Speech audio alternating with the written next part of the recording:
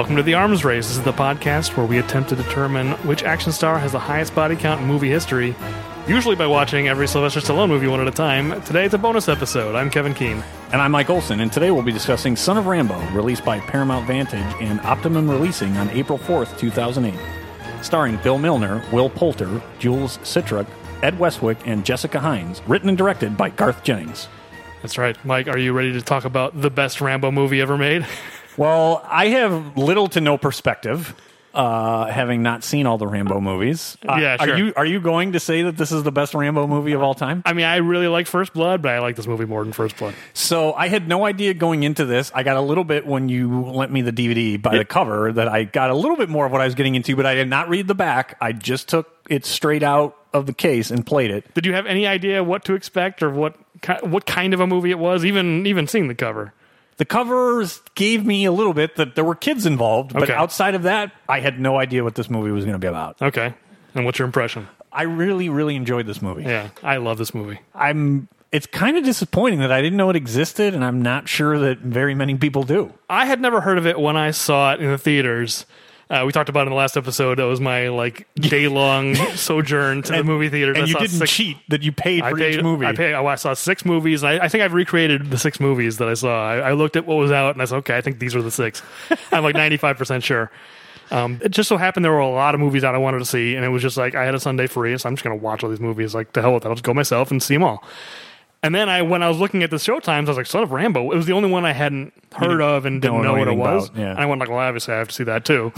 It was kind of the highlight of the whole day. It was, I mean, once I saw it and I went on the internet, it was getting some buzz at the time, but yeah, I don't think that buzz died off very quickly, and I don't think it's very well known at all. Like, yeah, I agree. It's too bad this movie is not better known. Yeah, and I don't know if it was marketing or what. I did not look that up, and just for normal listeners, we're not doing our bonus episodes. We're just kind of doing free form here. We're not going to do our normal segments, so I don't have kind of the history and box office information. Didn't do that for this one. Yeah, this is going to be a loose conversation. Yeah. I wonder if part of the reason why this movie didn't do well is I think it kind of got screwed by the 4th Rambo movie.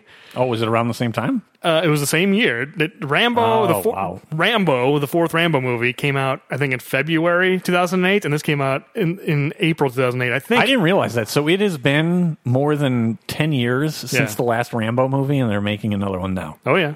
He was 61 or 62, and so now he's 71 or 72, whatever it is. He's starting to post some stuff on Instagram. Like he posted the other day of he did like a head cast. They obviously made a fake Rambo head, and so he had footage of him putting his head in a mold and all that. It's the wheels are starting to turn on Rambo 5. Wow. It's becoming a real thing. It's not just talk.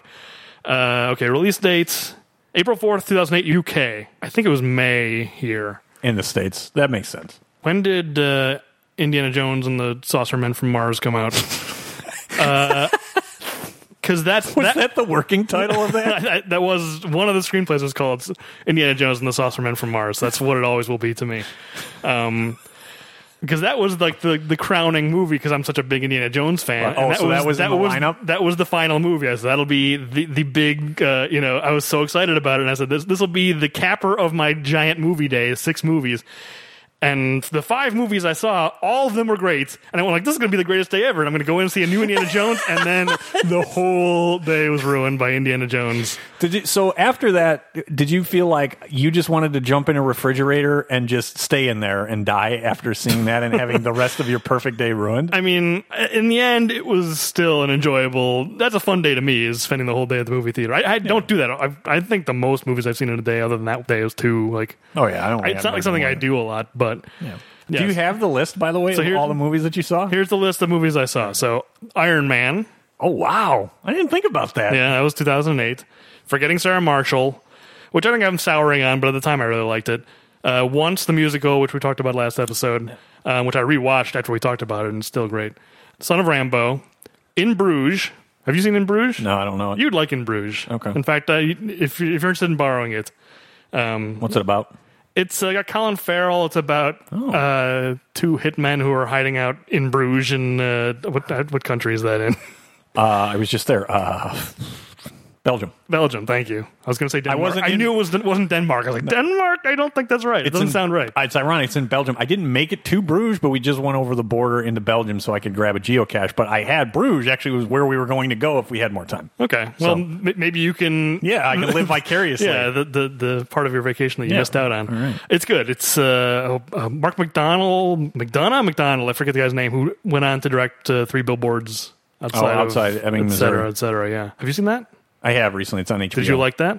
Eh. Okay, maybe you won't like In Bruges then. I like In Bruges. I thought I was going to like it a lot more than I did. It's not a bad movie, but with all of the Oscar hype, I thought there was going to be more to 3 Billboards. Yeah, In Bruges isn't trying to be that classy. It's Gotcha. a movie about hitmen. Yeah. It's good.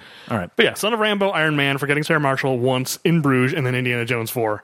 Wow. Yeah, the wheels came off there at the end for you. Yeah. No, but I think this was the highlight. Son of Rambo is probably the movie I liked most out of all of those. And watching it this time, it's still just as charming and just as fun as it's ever been.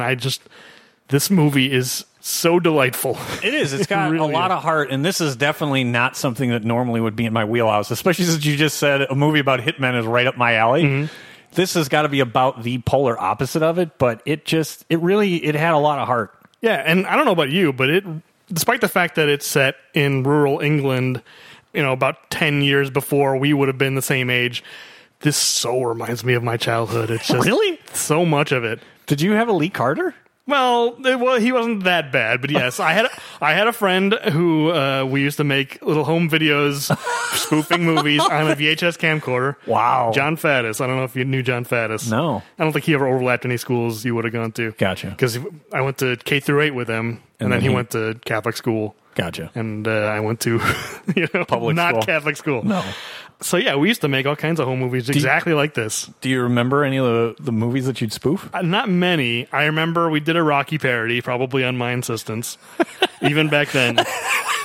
That long ago, we were probably demanding. This is probably 91. We were probably 12. Wow. So this is like Rocky 5 period of Rocky, like when the series was at its lowest, and I was still like, we're doing a Rocky parody. Wow. I remember doing Quantum Leap, whatever was big at the time. Oh, Rescue 911, we did a spoof of. Were you Sam in that, or were you? What was Dean Stockwell? Oh, Ziggy, right? No, Ziggy was the computer. Ziggy was the computer. I don't remember who Dean Stockwell was, what his name was. I think I was Sam. This is going to bother me, but okay. So it was TV and movies. I seem to remember the premise of our Quantum Leap spoof was I was leaped back into the body of Wilt Chamberlain. And where were you in the 10,000 or 20,000? Exactly. I mean, it was typical juvenile 12-year-old stuff. That was I think the joke. Yes. Can I ask you this? Do you think any of those have survived? Do you think that they exist? I wouldn't be surprised. They're probably in an attic at John Faddis's parents' house somewhere. You think he retained the copyright? It was all at his house. So yeah, it would be, and it was his dad's camcorder we would use. That's a bummer. Yeah, I definitely don't have any copies of it. Well, also, I don't know if you remember. This is a little bit different, but did you ever see our high school German final video that we did? No. It was different because it was for an assignment, but it was still kind of It was very silly, and it was because you didn't take German, but we did like a Red Riding Hood spoof. It had to be like a fairy tale, fable. So, even in high school, being more mature and not making like Quantum Leap parodies, it was for an assignment, but still, I was like, this movie still kind of reminds me of that experience of just like goofing around with friends and making a little VHS movie. You probably, at the time, did you think they were really good? No, because we were just goofing around. All right, so I love the fact that I think Lee Carter really thinks that they're making a great movie until it's actually shown.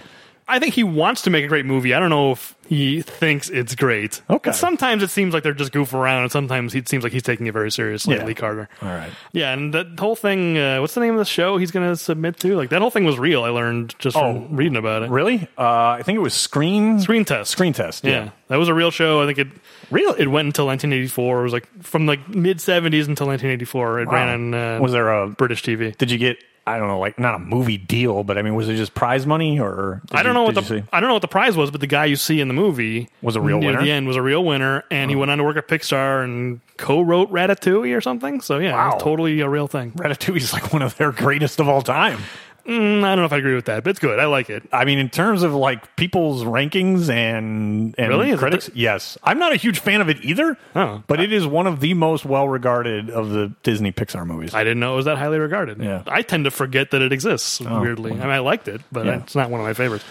Yeah, so I'll start out on my side. I didn't do as much of that kind of goofing around, but it still found, and it didn't remind me as much of my childhood, but it definitely had a lot of heart and was certainly not what I expected that this movie was going to be.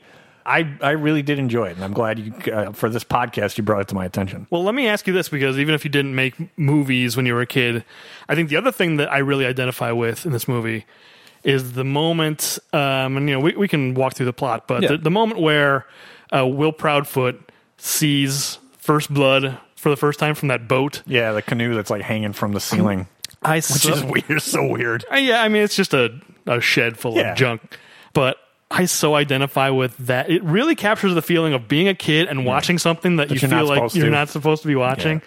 I mean, first of all, that scene is just a love letter to First Blood in a way that I really love. It is. I think it opens, what you see is one of your it's just after your favorite moment, which is that Stallone is on screen in a ghillie suit. You can't see him at all. And I'm pretty sure that's the first scene that they show you that Will sees. Do you see that moment where he leaps out of the... Not where he leaps, but he's got the knife up to Brian Dennehy's, to Teasel's throat. Yeah, because, the movie opens... You're right. With Lee Carter pirating the movie. The first thing I thought, I mean, I had a huge smile on my face. All I could think of was Seinfeld, and it's quite a feed bag you're working on. I just wanted a big bag of candy that Lee Carter was working on, which he did not have. But that's immediately what I thought of, making bootleg videos. He doesn't have multiple cameramen. I need a guy up in the balcony.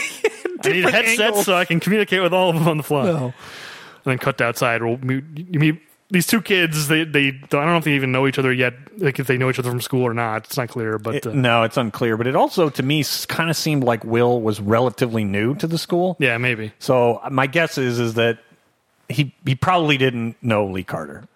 Didn't seem like it, but also there's nothing to indicate that he's new. But that's a reasonable way to explain it away, is that he must be relatively new. I mean, also just the fact that So Will Proudfoot his family is a member of Plymouth Brethren, and they're not allowed to watch television or movies or anything. So I didn't look it up. I probably should have. I didn't know what religious sect that he was a part of. Well, they say in the movie he's Plymouth Brethren. It is real, but it's a very small kind of...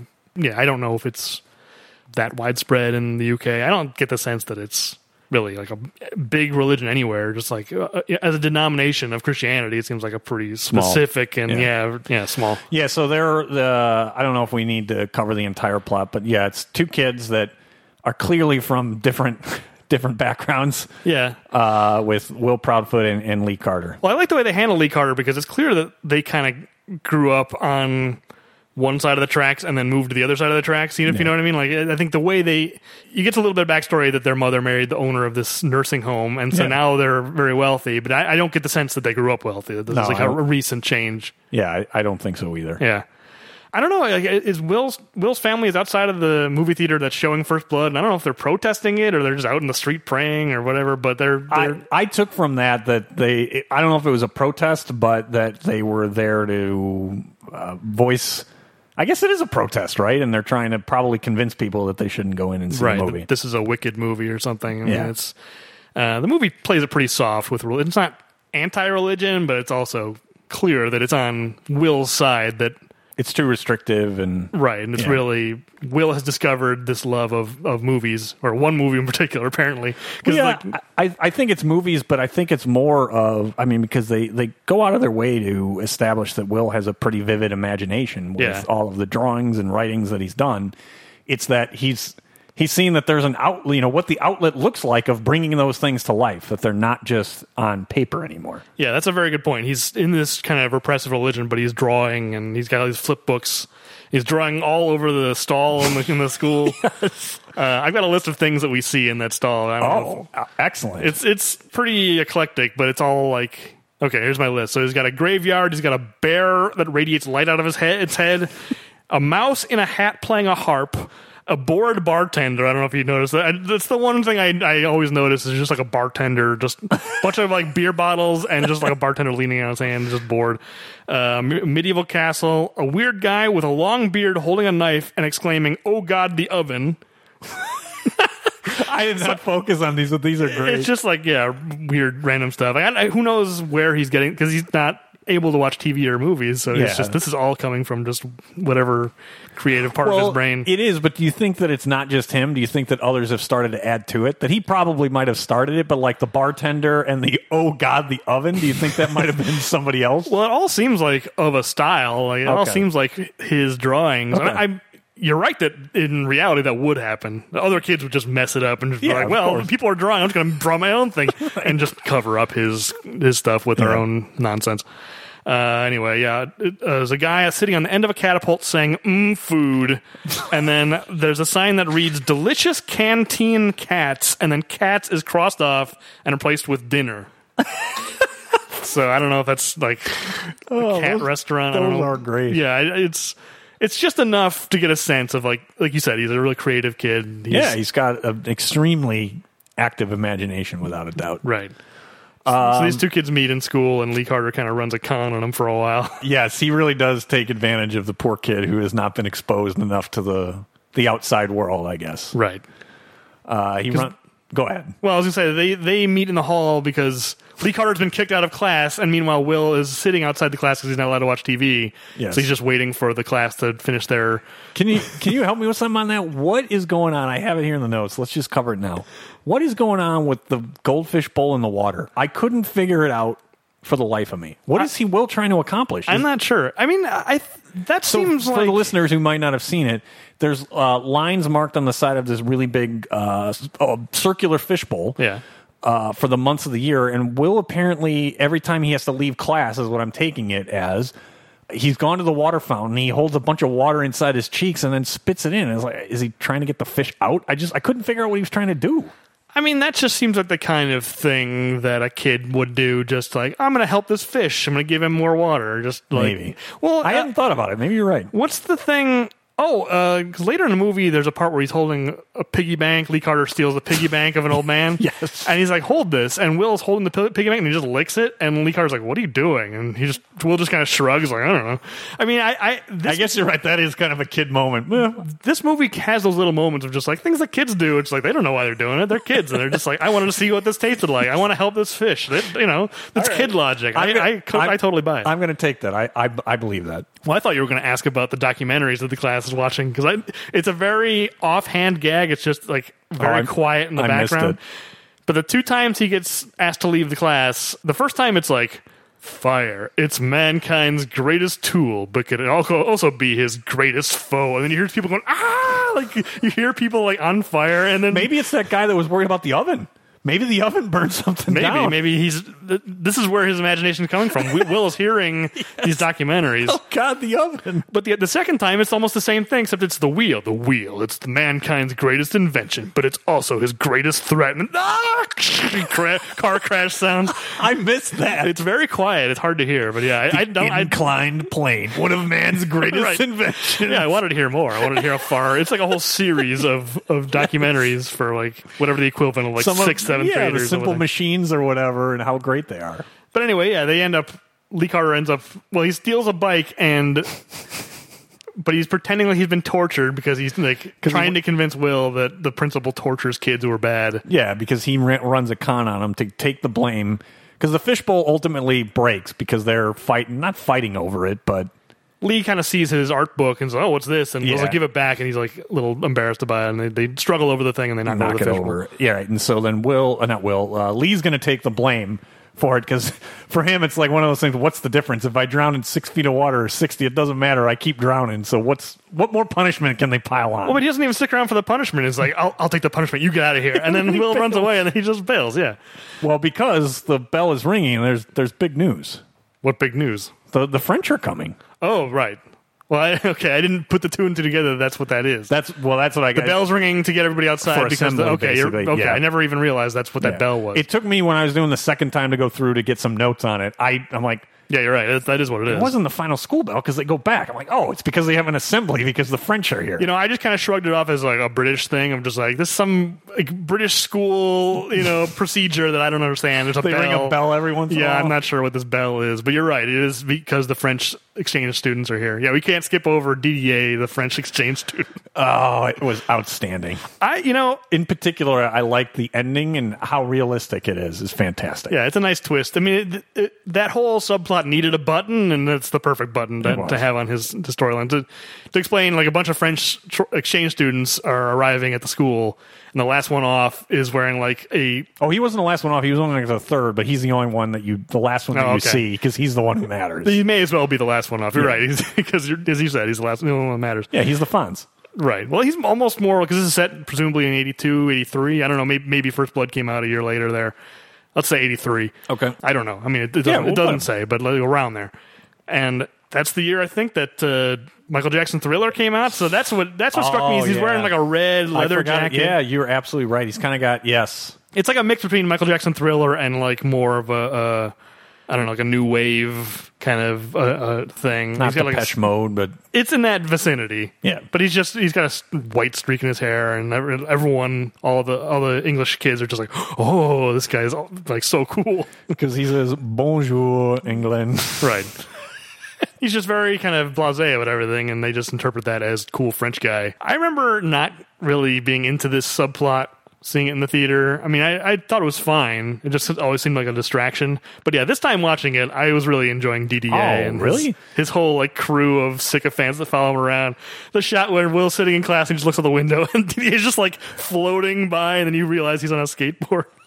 That's such a great visual gag. Yeah, so was it just his kind of, as you said, the sycophants? Because I think you do need him, because otherwise the kind of friendship friction doesn't ever materialize between Lee and Will. I'm not sure you have a movie without it. I totally agree, and I think it's just because the first time seeing this movie, you don't know where that's going. And it's just like, why do we keep seeing this guy like lighting a cigarette by shocking like a whole line of kids? And that one really made me smile, but probably the most, and I shouldn't have laughed as hard as I did.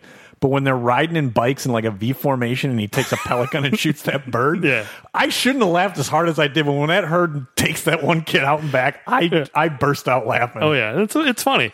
This is such a well-written and directed movie. I mean, Garth Jennings is someone who hasn't done a lot. He did Hitchhiker's Guide to the Galaxy before this. Oh, I don't think that was very well received for a book that I think was really popular. I've never seen it. It's never been a thing. Hitchhiker's Guide has never been a thing that's been on my radar for one reason or another. All right. I mean, I know people love it, and I'm sure if I read it, I'd love it. But yeah, I think fans of the book had like mixed feelings about the movie. But I mean, it seemed like it was well made, and based on this, the guy's a good director, and like he wrote and directed this. So like a shot like that, I'm just like, it's such a well-timed joke. It's such a visual joke, and that's so hard to do well.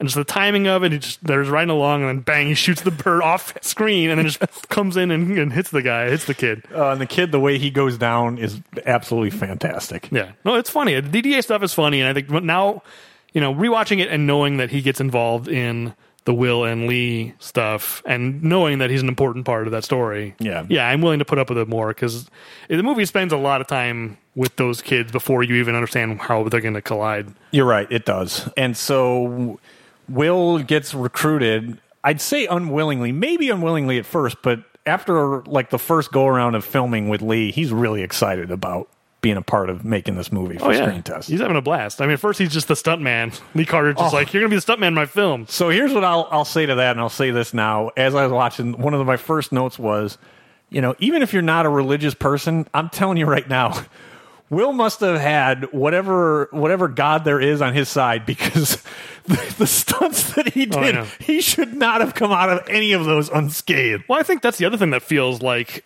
of all the movies that are about childhood, this feels most like real childhood. Because you think about, I'm sure everybody's like this, where you think back and just like, God, the things that I did, I'm lucky I didn't get seriously hurt. And that's exactly what they're doing. Yeah, he fires a crossbow at his head to break that piggy bank. That's the first one. Now, he was pretty close on that, because I didn't realize it when I first watched it how close he was. Yeah. So that one, but I'm talking about the other ones where he's on like a teeter-totter, like a catapult, and somehow he flips over something and lands like on mattresses. Right. He falls out of a tree. I mean, he somehow comes out of like 4 stunts unscathed. Yeah, there's like a sprinkler that hits him with like a high-powered sprinkler. about that one. Yeah. I don't know if we're ever supposed to understand what Lee Carter's version of this movie is, because it's just like random. It's just like Jackass. You know what I mean? Pretty much It's just a bunch of stunts. I don't think he had a story. I think it was, he's like, ooh, I got a sucker here. You're right. It's like Jackass. How far can I push this kid and get him to do really dumb things? Right. But then they actually genuinely become friends. And Lee sees Will's drawings and like, oh, tell me the story. Because when Will, I guess we're skipping over the part where Will sees First Blood for the first time, hiding from Lee's brother, Lawrence. Yes. And he's making copies of First Blood that he bootlegged from the theater. Yes. So that he and his brother can sell them. And so while it's being copied over to one film, Will's watching the whole thing. That sequence, what a love letter. It makes me like First Blood more. Because just watching that sequence, Will's he's hiding in a boat hanging from the rafters. Yeah. And the movie kind of truncates, obviously it has to truncate First Blood and get the best parts of it. And so you're hearing Troutman, his speech about Rambo, and he's the ultimate killer. And body bags. Exactly. Yes. It ends with, a good supply of body bags. But we're seeing a montage of all like the action beats from First Blood, and the music over it is like angelic, like, oh. You're right. He's got it where Rambo's driving the truck and like jumps it. Yeah, he jumps over the tracks and, him shooting at the guys in the mine. And as like a 45-second encapsulation of what's good about First Blood, you couldn't make a better trailer for First Blood than that sequence of this movie. You're probably right. It does have the highlights. And I just love Will running home and like imagining things. Like that's where he comes up with his story. He's running Scarecrow. home. Yep. He comes across a scarecrow and he gets chased by a dog. And he's imagining all these things, and he's imagining Rambo captured in a prison. Like all those fantasy sequences are so great. They are, and I like the fact too, because Lee questions this, but I like the fact that he wants to be the son of Rambo. I know he doesn't want to be Rambo; he wants to be the son of Rambo. He falls out of the tree. He's like, "Are you okay?" And then he's so hyped up, and he just shouts into the camera, "I'm the son of Rambo!" And yeah, you're right. The cut to Lee being like, "You want to be the son of Rambo?" It's really funny. It is. It's charming. It's like, well, it also makes total sense because he's a kid. Well, he's a kid, but also this is a very funny movie. But also, I think it has a lot of. It doesn't get serious with it, but the fact that you learn that Will's father died, he had an aneurysm, and he keeps his watch, and there's a whole like running thing about the watch and who has the watch, and the fact that he looks at Rambo and he doesn't see like I want to be Rambo, he sees like his dad basically, and he wants to save his father Rambo because he misses his real dad, and like all that stuff is very lightly handled. It doesn't hammer it home too much, but it's all there. It's all under the surface, and it does that. And in another instance, I can't remember who actually plays Rambo in the movie. I can't remember what that the old man, what his name is. In the movie. I thought you were going to talk about the lookalike in the fantasy sequences, because I actually found a pretty decent lookalike. I actually didn't really notice that. It's a very brief shot, but it's when he's running home and he has the fantasy with the scarecrow and all that, and he imagines Rambo captured.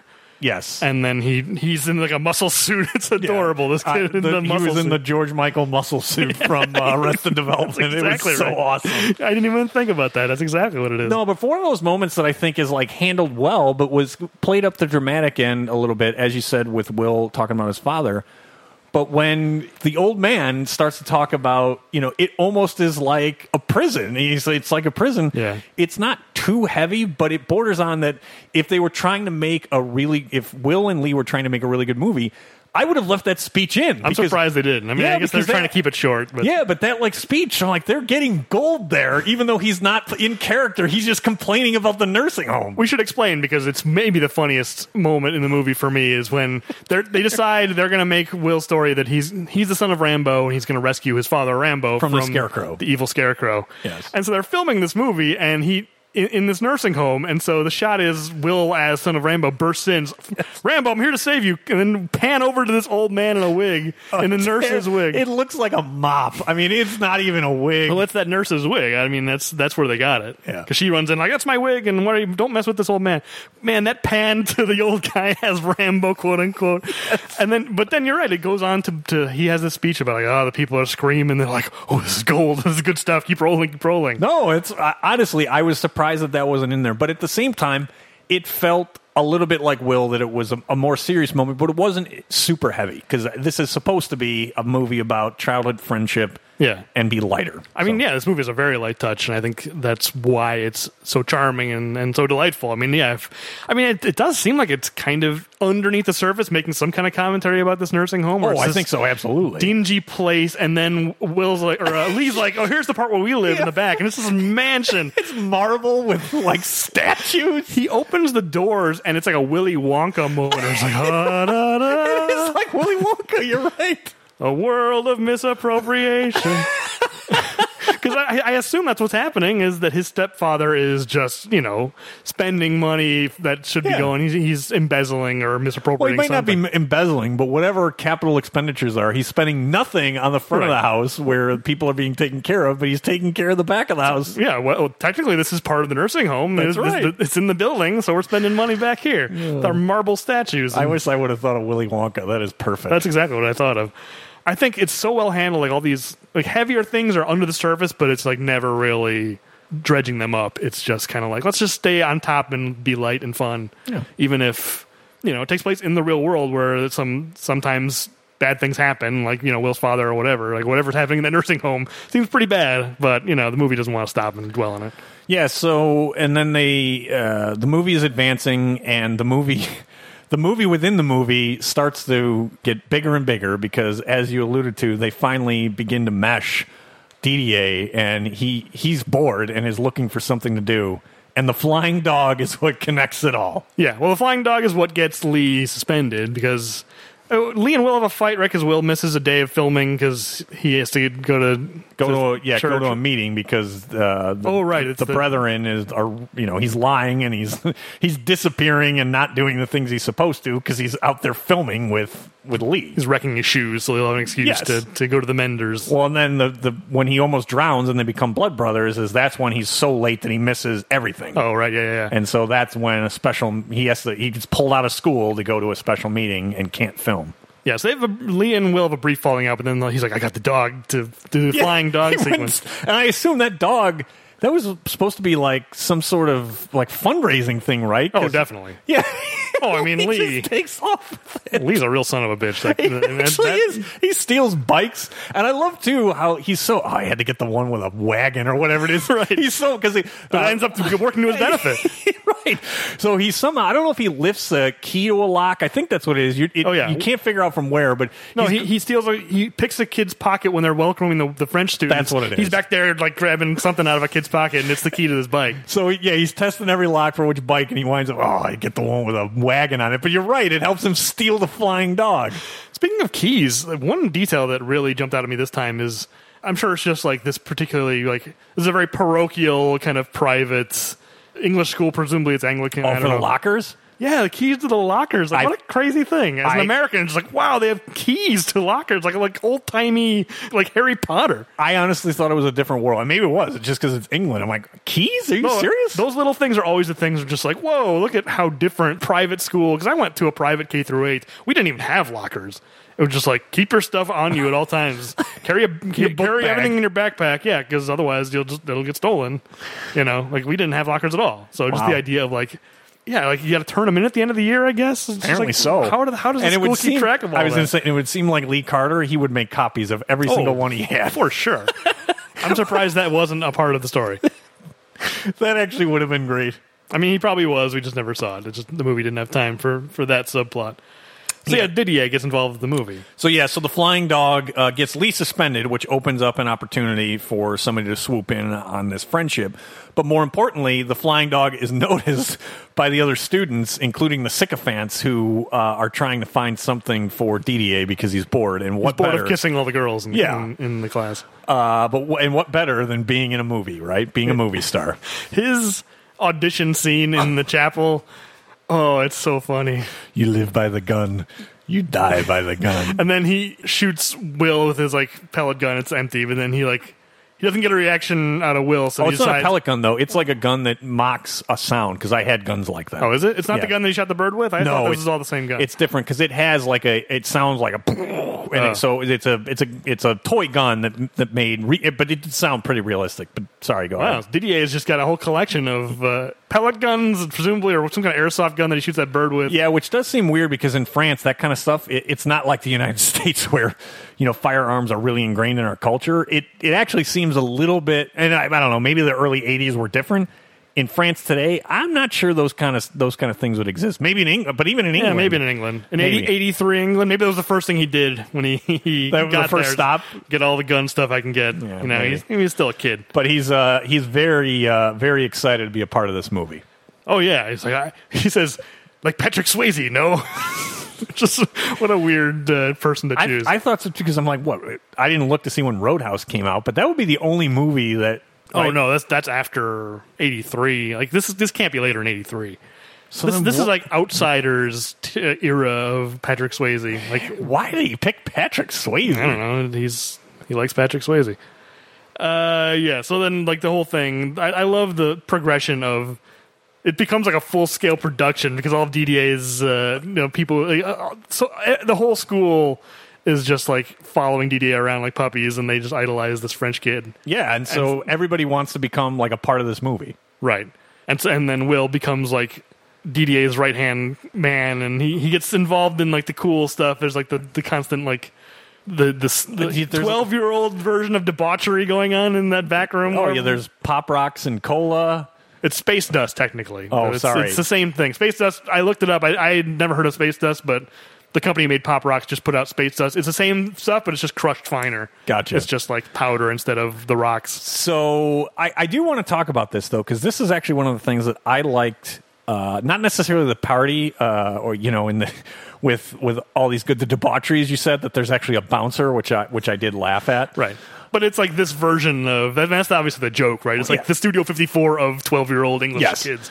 But what I wanted to say that I thought of all of the things in this movie that was handled so realistically is the wedge being driven between Will and Lee. Yeah. And Will becoming a part of the cool kids. To me, it was very realistic and organic that Will is, so many of the times in movies and TV shows, it becomes something overt that's, oh yeah, I'm in with the cool kids now and I want to. Will actually, I don't think has any interest necessarily in DDA or any of the sycophants or even the pot. He's just so excited that people want to make the movie.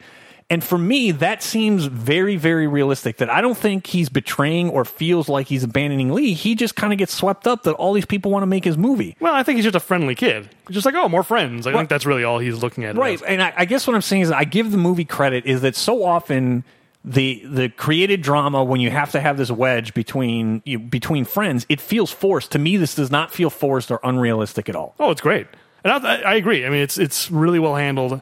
It's worth pointing out what great performances both of these kids are giving. Yeah, you're right. I mean, in Didier, too, all three of them. And Didier's a little bit more of a cartoony kind of... Yes. He's a caricature a little bit. But I think both the kids who play both Will and Lee giving great performances. They are. And you know what? In terms of talking about character, that's a good thing to talk about because both Will's character and Lee's could easily have become cartoon characters and it'd be Dennis the Menace and... super religious kid, right? Yeah, totally. And neither one of them, I don't think it's written that way. And the performances certainly are. I give credit to that too, because I feel bad. I have it here in my notes. I'm like, I should not like Lee at all. Because as you said, he's a nasty kid in many ways. I really like Lee Carter. Oh, I think it comes down to, I think everything kind of works. The writing is really well handled. It's handled with a very light touch, both of these characters. Yeah, I think Lee, the way he's written... he's written as a three-dimensional kid. I mean, he's got... You understand why he's this way. You understand kind of what he wants. He wants to make this movie and submit it to the TV show, this contest. You get a little bit of him and his brother and their relationship, and, his brother is not the most caring person in the world, it's worth saying. No, but at the same time, he's not that old, right? I think he's still in high school is the vibe I got from the movie. And the movie is sympathetic to the older brother eventually, too. Yeah, that he's basically having to raise his little brother, and certainly he has no interest in that at 16 or 17, whatever he is. Yeah, so I think the writing it's really, really well written. All the performances... It comes off as so authentic. Like I said, I mean, this movie feels so much more like childhood as I experienced it than in most movies that are actually about childhood. Because, well, this movie is actually about childhood. It's about Absolutely. These two kids becoming friends. Yeah, I mean, I don't think I've ever had a movie make me care about two kids becoming friends more than this movie. I mean, it really, really is effective. Yeah, off the top of my head, I hadn't thought about it coming in to record. You know, the movies that I think about just with kids as friends of things like Stand By Me and stuff like that, that's not them becoming friends. Now, this is if not the best, just thinking here off the top of my head, it has to be up there of the best of putting two kids together and becoming friends. Even if it's not about them becoming friends, like, yeah, Stand By Me, we should care about their friendship. And I think that Stand By Me is good. It's not, I don't think it's as great as some people think, but it's a good movie. But no, I don't think it even comes close to what this movie really gets you invested in their friendship. And it's just, and both of them feel so fully realized as characters. And obviously coming from totally different worlds, but you completely understand how they become friends. Everything is just really well thought out. And give these kids credit that they're great. I think both of these kids are giving great performances, and they're really good at giving bad performances when they're acting. You know what I mean? That is true. There is some gold. Oh, it's great. All three of them, even DDA, all three of them, there is some gold in the bad acting. Yeah, DDA is great too, because then when things start to spin out of control and DDA's crew gets involved, and like the ninja attack, that's fun. Where it's like the wolf. Yeah, I'm the wolf. I know the earth. I know the sky. I know the trees. And he's just taking over this movie. Like, yeah, obviously he just wants to be the star of the movie, you know. And he's just steamrolling Will, and he's making himself front and center every time. I don't know if now is the time, but I'm gonna cover it anyway. Maybe the best laugh out loud moment that I had is when you finally get to the end and we get to see what the final cut of the movie looks like. Just talking about the bad acting, and it may not be acting, maybe it's the editing, but it's I've got. Let's split up. Pause. Yep. Pause. Okay. It's so awesome. It is. I mean, it is worth watching the movie just for that. That's exactly the kind of thing that makes me think of making the movies that we made when we were 12. Kid, yeah. That is so well observed by the director, by Garth Jennings. Just I'm sure Garth Jennings made many of those when he was a kid as well. Yes, he did. And there is one on the DVD. Oh, I didn't know. I did not check that out. I should have. Well. They obviously used a lot of copyrighted music in their movie when he was a teenager, because the whole thing is like blanked out. Like, well, it's not silent. They like put up some like temp music over it. Okay. So it's not really, you're not getting the full experience, it seems like. But yeah, I mean, that long pause. It's like probably he's not sure, you know, when he's on camera and when he's not. Okay. Yeah. It's so great. And it actually makes sense from a plot point of view when you actually look at that movie that they made. They have to split up so that the wolf can get involved, and like Son of Rambo then teams up with the wolf, and he trusts the wolf, but then Colonel Troutman knows when he finally comes back into the picture, no, the wolf is a traitor. Oh man! All right, sorry. I just on the bad acting, I wanted to make sure that I covered that. Yeah, I agree. That is that. What's the actor's name? Will Poulter, I think, is the name of the kid who plays Lee Carter. Okay. He is so funny as a bad actor. He's giving a great performance for real. As Lee. But man, whenever they're making the movie, everything he does makes me laugh. The shot where I think their fake movie opens with Son of Rambo being like, "My father's been kidnapped. We need to go save him," and then cut to Lee Carter being like, "We need loads of guns, really, really massive guns." And there's like a push in on him. That makes me laugh too. Everything that actor does in the fake movie makes me laugh. It's so funny. So in the interim between that and the plot, we did kind of miss it. So there's this one big kind of final filming sequence that has to be done with basically everybody. As you said, it is like a full, almost Hollywood production. He's walking through. I mean, at this point, it is a set. You could probably call it a set. And he's walking through the set, and people are coming up and like, "Will, what do you want?" A little bit more green paint. And someone's like, "Green paint, green paint." I mean, it's almost like they're getting down to having like blocking for shadows and stuff like that. I mean, it is like a full production. You're right, of a set. Full production. Like this whole class is involved. But to the point, it is an outrageously dangerous, because it's like an abandoned. I don't know. It's a warehouse or what? No, it's like a nuclear plant, right? You can see the cooling towers, but I didn't know if that was further like in the distance, because those are still pretty, I mean, they're big, but it doesn't seem like they're right on top of them. But no, I think we're supposed to believe that this is on the grounds of a decommissioned nuclear power plant. Good Lord, then there's like a underground oil pit. This is like the most dangerous place to film in the world. I don't know what that stuff is, that like tar. Like, why is this still here after, obviously this place has been abandoned for years and years and years. There's still like a weird tar pit in there. I mean, I guess that's just, obviously it's there for the plots of the... So there's a terrible accident, and Will is catapulted into this tar pit, and everyone abandons this whole crew of kids who obviously aren't really his friends. They all run away, and Lee comes back. But you know what? Let me just say, you're right. They're not really his friends. But at the same time, I'm going to say on something like that, I thought that was actually handled as realistically as it could as well. Oh, totally. Because kids would run away. Oh, they would book as fast as they could. Yeah, but at the very least, some kids would stay behind and be like, what do we do? Or like, some kids would be like, we need to call our parents. Or you'd like to think that there would be some conscience, but at least in this crew, they all bail on poor Will. I mean, the movie is sympathetic to our main characters. It is not sympathetic to Didier's, like, his team of, they're all kind of depicted as very shallow and just like, they just want to get, Didier's reflected glory to fall into them. They're in his wake, and they want to get as much of the glow, as you said, as they can. Yeah. I like that scene. I think maybe it's a little bit overwritten where Lee saves Will and is like, you don't care about me, not like my brother, and he's all I've got. And it's like, it's maybe a little much, but the actor pulls it off. Like that. For the most part, yes. I agree with you on both points. But it does, you have to get something to set up for Lawrence ultimately to see it and then kind of make him more, because up till this point, he's not all that sympathetic. There's a little bit. There's an understanding that he's on the phone fighting with his mom, that she's not around. But I think you have to kind of pull him in if you really want to bring it full circle and kind of have the happy ending that you wind up getting.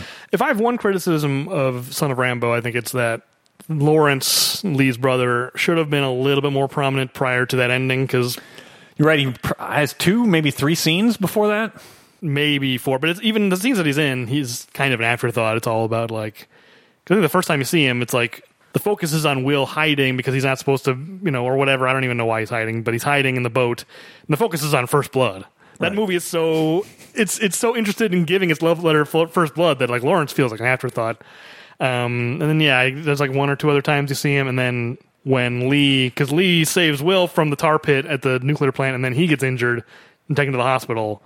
And that's kind of when Lawrence becomes more prominent because he visits him in the hospital. Well, you get that one scene which we didn't cover. I did want to. Why is it that was this a thing in your private school that the kids would just huck and throw like paper? Oh no, I don't know what that's about. You mean when Lee is suspended and he's being let out of the school? I don't understand. One, why is it like a firing squad that everybody lines up when this kid's getting kicked out of school, but then they're allowed to throw stuff at them? I think they're throwing erasers, like the Oh, I missed that. Like the pink erasers. I think they're throwing those. Well, because that's what they're smelling in the debauchery scenes, like sniff, like some kind of eraser. Oh, I missed that too, man. I missed a lot on this. I listened to the commentary, and I learned they're called smelly rubbers in the UK. That's something that they would not be called in America. I am certain they would not. Yeah, I guess it was a thing in the 80s in England of just interesting. Erasers that when you erase things, it would let off like a scratch and sniff-esque smell, and you could smell them. Gotcha. Because he's like, oh, it smells like cake or whatever he says. Thank you. I did not understand that in the least. I did not get the smells like cake at all. I thought there was just something wrong with Will. Yeah, there's a lot of stuff that I think is... That scene, I think, more than anything, is very particular to probably Garth Jennings' childhood. Just the things that he remembers from the early 80s, Gotcha. whether it's, Pop Rocks and soda. And that, at least, that made its way over here, at the very least. Yes, who knows where that began. That was still a thing in the 90s. Nobody believed it. I don't know if I didn't believe it. Like, do you think kids ever believe that Pop Rocks and soda thing? I bet you. I might have fallen for that. I don't know. The Simpsons did a gag on it, right? Or yeah. Didn't he shake him up and it exploded in the gummy? It's one of my all-time favorite opening sequences. Yes, it's at the Candy Expo. Homer and the Dan Castellanella's delivery. See you in hell, Candy Boys! As he throws it, and then it's like Die Hard. The entire candy convention explodes behind him like Die Hard. Because that was, maybe people don't know this urban legend nowadays, but the idea that if you ate Pop Rocks and drank soda, your stomach would explode. It's nonsense. It's beyond nonsense. I learned on the commentary also that they cut out a thing, because what's in that scene? They're smelling the erasers, they're doing Pop Rocks and soda. Some kids are just like, there's just like a montage of just like 80s kids just like looking into the camera. For some reason that makes me laugh. We're just like, here's a bunch of 80s kids. Then there's the one kid that bursts through the door when Lee says, and I like that Lee just, walks out, because that was me. Right. If it was one thing that you said that reminded you of your childhood, we didn't. I'd like to go back and cover it. Lee's kind of storming out and sitting out of that party. That actually reminded me of me. I didn't like big crowds, big groups. I certainly would have been jealous of like probably my only friend becoming more popular and really enjoying the party. But I then love the moment, too, that, Lee thinks, oh, Will's come for me. No, it's just some kid throwing up because he had too many Pop Rocks and cola. Well, no, that's not why. There was a deleted scene. Okay. Because apparently in the 80s, there was this notorious toy that had to be recalled for lead paint. And so there was a scene in the movie where they were daring each other to lick this toy in that scene. But they had to cut it because they were worried that like these toys might still be out in the wild. Someone might copy it. And it was a real thing. Like, I don't know if it was just a UK in England thing or whatever. We're too young to know, but like 83 toys. Wow. I wouldn't remember if that was an American thing too. Well, it still works because it's just what I took it as is it's like the equivalent of being drunk, right? And hammered at a party that with all the Pop Rocks and cola, he had to come and throw up. Well, he may also have thrown up from pogo dancing too much, which is we learned that Will Proudfoot invents pogo dancing. Apparently, that's his only move in a Back to the Future-esque sequence where Marty McFly invented rock and roll and Will invented pogo dancing. Yeah. So bridging the gap there, then Lawrence, sees the video of his brother basically sticking up for him and saying how much he means to him, and has a change of heart, and he works with Will to put together Son of Rambo the way it should be, and delivers a performance that is among the greatest of all time. Yeah. Speaking of actors who are really good at bad acting in the movie within a movie. Yeah, that actor's name, I should pull it up. But I actually want to say, particularly his death is actually maybe my favorite moment. Yes, you're right. Just what it says, like, just leave me to die. Yes, let me die in peace. Yeah, and the way he rolls over too is just great. But I love how.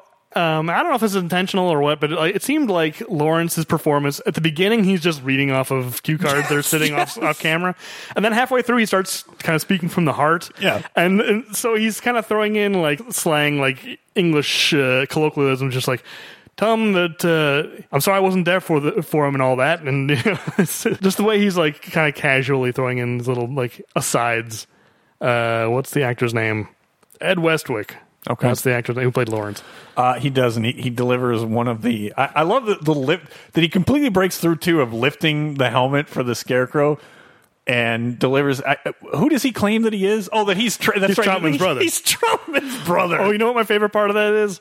He's dying. The evil Scarecrow is dying, and he's like, "Tell my brother I'm sorry." And he's like, and Son of Rambo is like, what brother? Oh, Colonel Troutman's my brother. And then cut to Will as Son of Rambo, and he makes the funniest reaction, like shocked face. It's just like, you're right. I forgot about that. It is great. I can't believe that is not a Twitter GIF that is all over Twitter. I should see that once a week on Twitter. That should be a GIF that is like known worldwide. I think we need to go find it, and we need to start pushing that. You're right. Yeah, I'm not great at like converting video to. I have to figure out how to do it so we can. Oh, it might be out there, the, and maybe it just isn't like used. Is what I'm saying. Maybe I've never seen it. I'm not sure how well known this movie is, but you're right. It should be. In a perfect world, that is the. Oh man, that kid's. I mean, it's so visual. It's hard to Colonel describe. Troutman's brother. Yeah.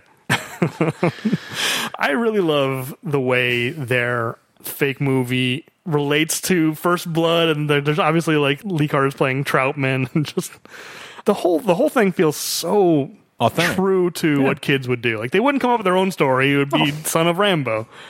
And he doesn't know how to spell Rambo. I mean, I think the movie is spelled this way so that they wouldn't get in trouble from. Do you think so though? Because I mean, they use a pretty decent amount of clips from the movie. I would have guessed that. Well, I think in particular because it just happened to come out in the same year that a real Rambo movie was coming out. They didn't want people going to the movie theater, looking at the marquee, saying "Son of Rambo, that must be the new Rambo movie," and then going in. That I hadn't thought about. Yes. I'm sure they would have had to, even if they didn't want to. But I guess here's the thing on that. You're right that it is kids, and they didn't really come up with that much of an original story. But there's enough like of their crazy imagination in there. Yeah, it's the perfect mix. Yeah, that it's just real enough that You're right. Will sees a scarecrow. All right, that's going to be my villain. And he's being chased by a dog, and he crazily comes up with, well, it's going to be a flying dog, of course. His backing up a little bit, his imagining of that whole sequence with the flying dog, and it's like a kind of a black and white.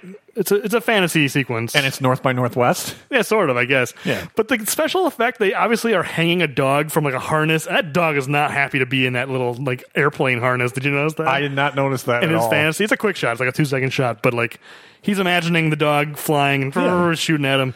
That dog is just kicking and just wants to get out of that thing. I did not notice that. It works for the shot because it looks like it's like galloping in the air after him, but that dog is not happy. I could tell. Like that dog does not want to be a star of a movie. He doesn't want to be the flying dog.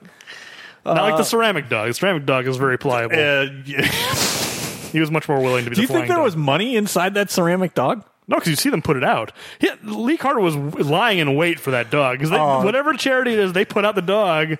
I assume it's like a... So what you're saying is he knew it was there or going to be at that spot. He must have, because the shot is 2 guys come in, they put the dog down. It's like whatever the sign is, raising money for whatever. And he immediately steals it. They leave the frame immediately. Lee Carter runs in, grabs it, and runs off. And they're like, hey, like they're still there. He was lying in wait. He knew this thing was coming somehow. Who knows how? Oh, man. I mean, maybe he's there shoplifting so often he overhears. We skipped over that. The shoplifting, and Will is terrible at it. Yeah, overzealous. He gets away with it. He does, but I mean, he's just loaded his jacket up.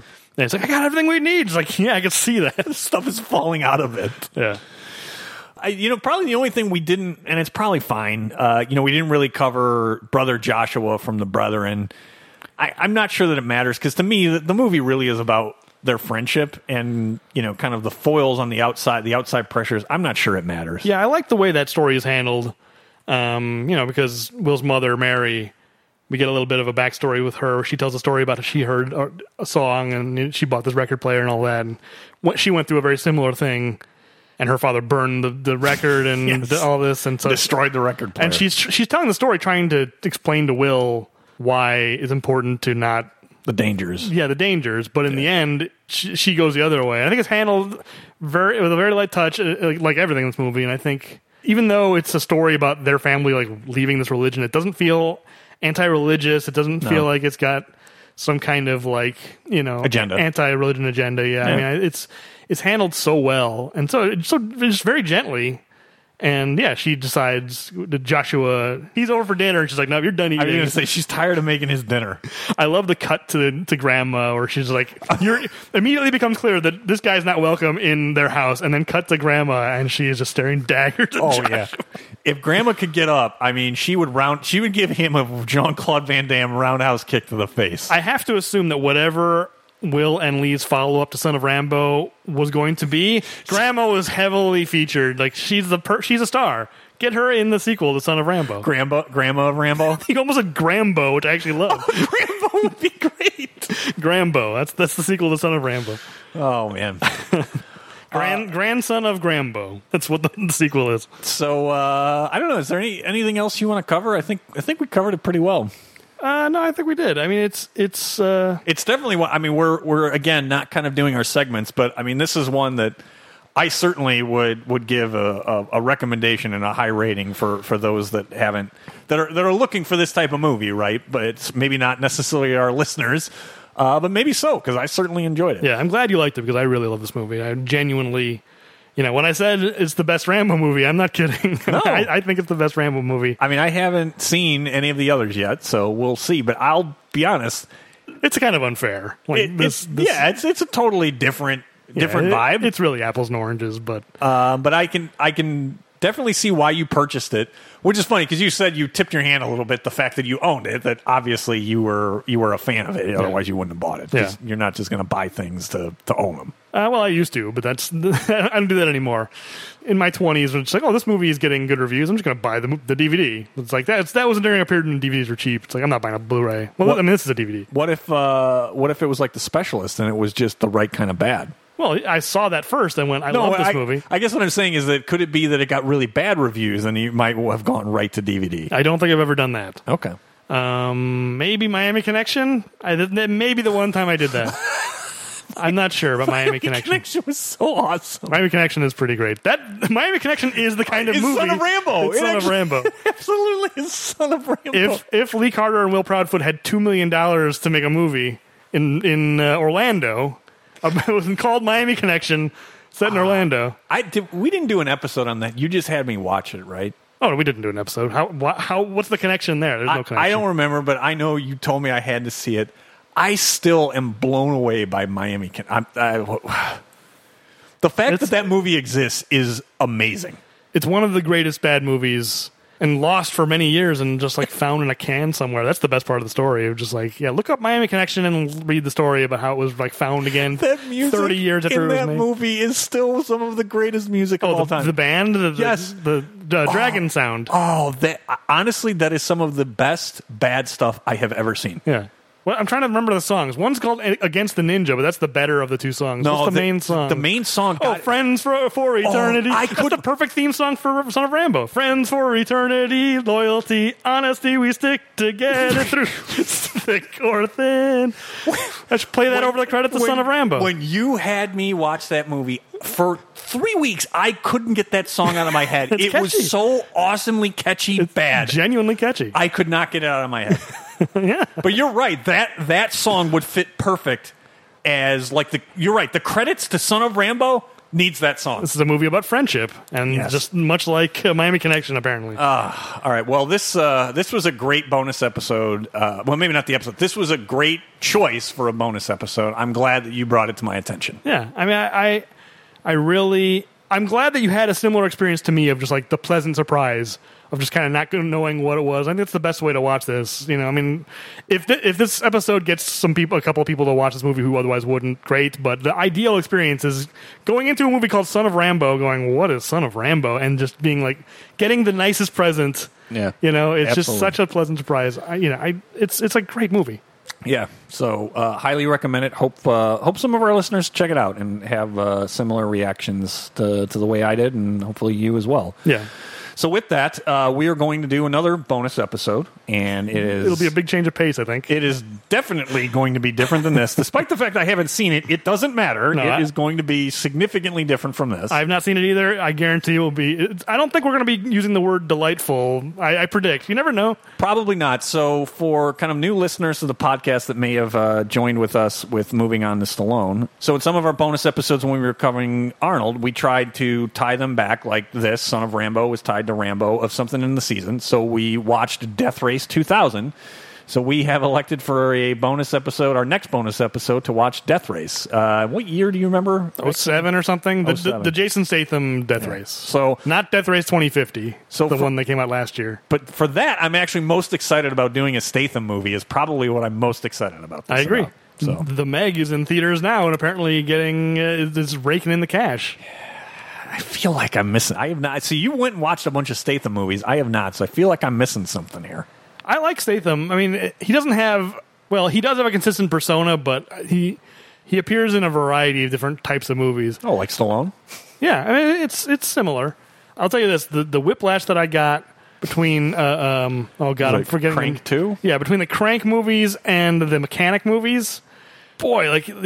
I wouldn't have guessed this, but they could not be more different. I have no idea where on that spectrum Death Race is going to be. Probably more on the Crank side. Yeah, but I don't know. The Crank movies are like I can't. It's remarkable that they exist. I still don't really have a strong opinion. I don't know if I like them or not because I just. What did I just see? Yeah, it's like I don't even know what that was. So I think Death Race is going to be a lot more straightforward. I'm sure it's just going to be a very straightforward Hollywoodized remake of Death Race 2000. Well, directed by Paul W.S. Anderson of Mortal Kombat and Resident Evil fame. This could be really bad. It's just a question of what kind of bad is it going to be. Yeah. Guaranteed it will be bad. Yes. But will we enjoy ourselves or not? That's really the only question. I think there's a decent chance it'll be fun. I think almost no matter what, it's still going to wind up ahead of Ratchet and Clank. So if nothing else, we know that where the absolute rock bottom is. Well, these aren't official episodes. These aren't numbered episodes. It's true. They're not Stallone.